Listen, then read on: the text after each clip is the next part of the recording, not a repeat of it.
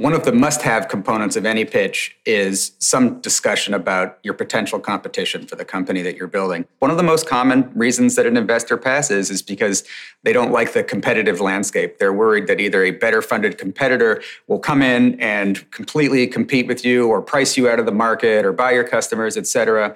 And so it's very important that you talk crisply about who your competitors are and how you're mitigating those risks.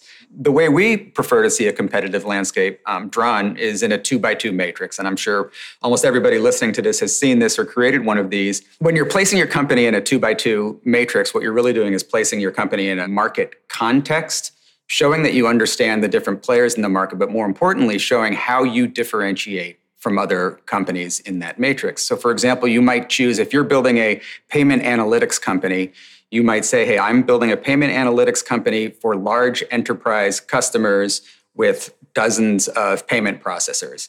And you're going to be in the upper right because you've identified that nobody is building a payment analytics company for the largest enterprise customers with super high complexity, whereas all your other competitors are either doing it for small and medium-sized businesses. Maybe some have high complexity, but they're smaller businesses. But you're identifying is the market segment that you're going after and how you're either alone or there's fewer competitors in that particular segment. So those axes that you actually pick demonstrate your command of the market space and your positioning in it. The other things that investors will sometimes ask is, how would your competitors draw this 2x2 matrix?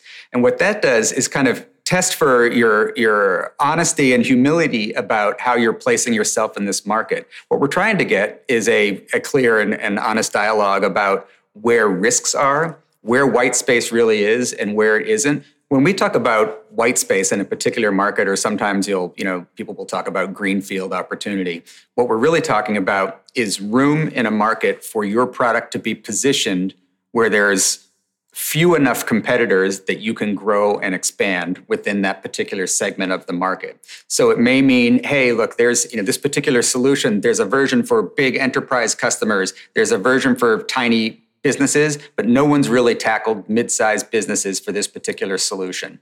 And that middle market target is our white space. That's our opportunity. There's a few things that you should never do. One of those is to say, we don't have any competitors. I have definitely seen this multiple times. A founder come in and say, hey, we have no natural competitors.